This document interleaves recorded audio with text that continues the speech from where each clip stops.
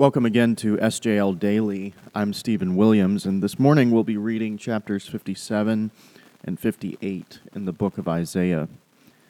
And there's a lot to unpack here, and we don't have time to unpack it all, but I think it's safe to say that there's a theme for both of these chapters, and that theme is that of false worship. In chapter 57, the Lord condemns through Isaiah's prophecies Israel's propensity to commit outright idolatry, worshiping the wrong gods. And in chapter 58, he lays out a vision for a rightly ordered life of worship, a life of worship of Yahweh. So in other words, we could say that chapter 57 deals with the who of false worship, and chapter 58 deals with the manner of false worship. And it's important for us as Christians to rightly align both who we're worshiping and how we worship Him. So let's look at chapter 57 first. And the Lord lays out His case against Israel here by using a series of questions where He asks them about their literal adultery in going after other gods other than Him. And one of these questions really stopped me in my tracks. I think it kind of sums up the entire chapter pretty well. There in verse 11, he asks, "Whom did you dread and fear, so that you lied, and did not remember me, and did not lay it to heart?" I'll read that again. The Lord asked of Israel, "Whom did you dread and fear, so that you lied, and did not remember me, did not lay it to heart?" In other words, the question that the Lord is asking here is, who do you fear more than me? Who is it that has arrested your attention so much that you would rather give Him, whatever that is, your worship? And we can tell by the rest of the chapter that Israel has made its own pleasure, its God, and has sought its own pleasure through the worship of other idols that, well, they're far more permissive than Yahweh is in indulging the desires of the flesh. And I think this is an important question for us as Christians today. Who is it that we fear more than the Lord? How do we orient our priorities in such a way that show us, that demonstrate who it is that we fear the most, who it is that we worship the most? And if we wonder, are we worshiping the Lord or are we worshiping someone else, we need only look to our priorities, the ways that we order our days, our weeks, our years, our lives. So this is an important question for us. Who do we fear? And who do we fear? Whom do we fear more than the Lord? Isaiah moves on in chapter 58 to turn from the who of worship to the manner of worship. And I think in many ways we look at this chapter, and what Isaiah is trying to get across to the people of Israel is to say to them, make your words and your actions line up.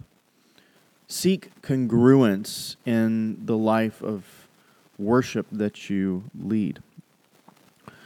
In other words, he says here in the first 4 verses or so, Israel, wake up. You are paying the Lord lip service. You are going through the motions of worshiping the Lord, but you're also serving yourselves at the same time. And this doesn't work.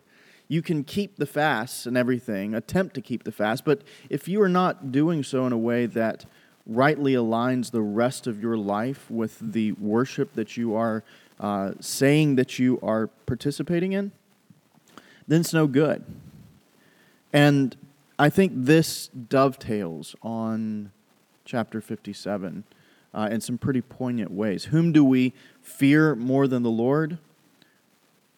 Who or what is it that we are doing apart from our lip service to the Lord? that is incongruent, that doesn't align properly with who it is that we say that we worship, who it is that we say that we love. And throughout the rest of chapter 58, Isaiah gives us a list of things that we might do, ways that we might align our words with our actions, or our actions with our words. And if you look at the nature of all these things, loosing the bonds of wickedness, letting the oppressed go free, sharing our bread with the hungry, bringing the homeless poor into our houses, on and on, all of these actions that Isaiah presents us with, they are actions that require self-sacrifice. They require of us discomfort. They mean that for us to live faithfully in a life of rightly ordered worship of the Lord, we have to be willing to be uncomfortable. We have to be willing to deny ourselves and take up our crosses and follow Jesus, as Father Steve preached last Sunday. And what is it that we are promised if we do so? Some of the language that Isaiah here uses is some of the most beautiful in all of the Old Testament. The promises that the Lord gives us, verse 11, the Lord will guide you continually. And I love this line, and he will satisfy your desire in scorched places and make your bones strong. You know, in chapter 57, how he talked about your desire is for wrong things. You are consumed by the desires of the flesh. Well, if you turn to me and you order your worship rightly, I am going to satisfy your desire. Satisfy your desire in scorched places. And I will build your ancient ruins again, and I will make you to ride upon the heights of the earth. What wonderful promises these are that the Lord gives to us if we, by grace, seek to worship him not only with our lips, but with our lives. Father, we ask that this might be true of us in these days. We ask, Lord, that you might align our words with our actions. Lord, we ask that you might give us congruence between the faith that we profess and the life that we live out, so that imitating Jesus, Lord, we might pursue you with rightly ordered and true worship. In Jesus' name, amen.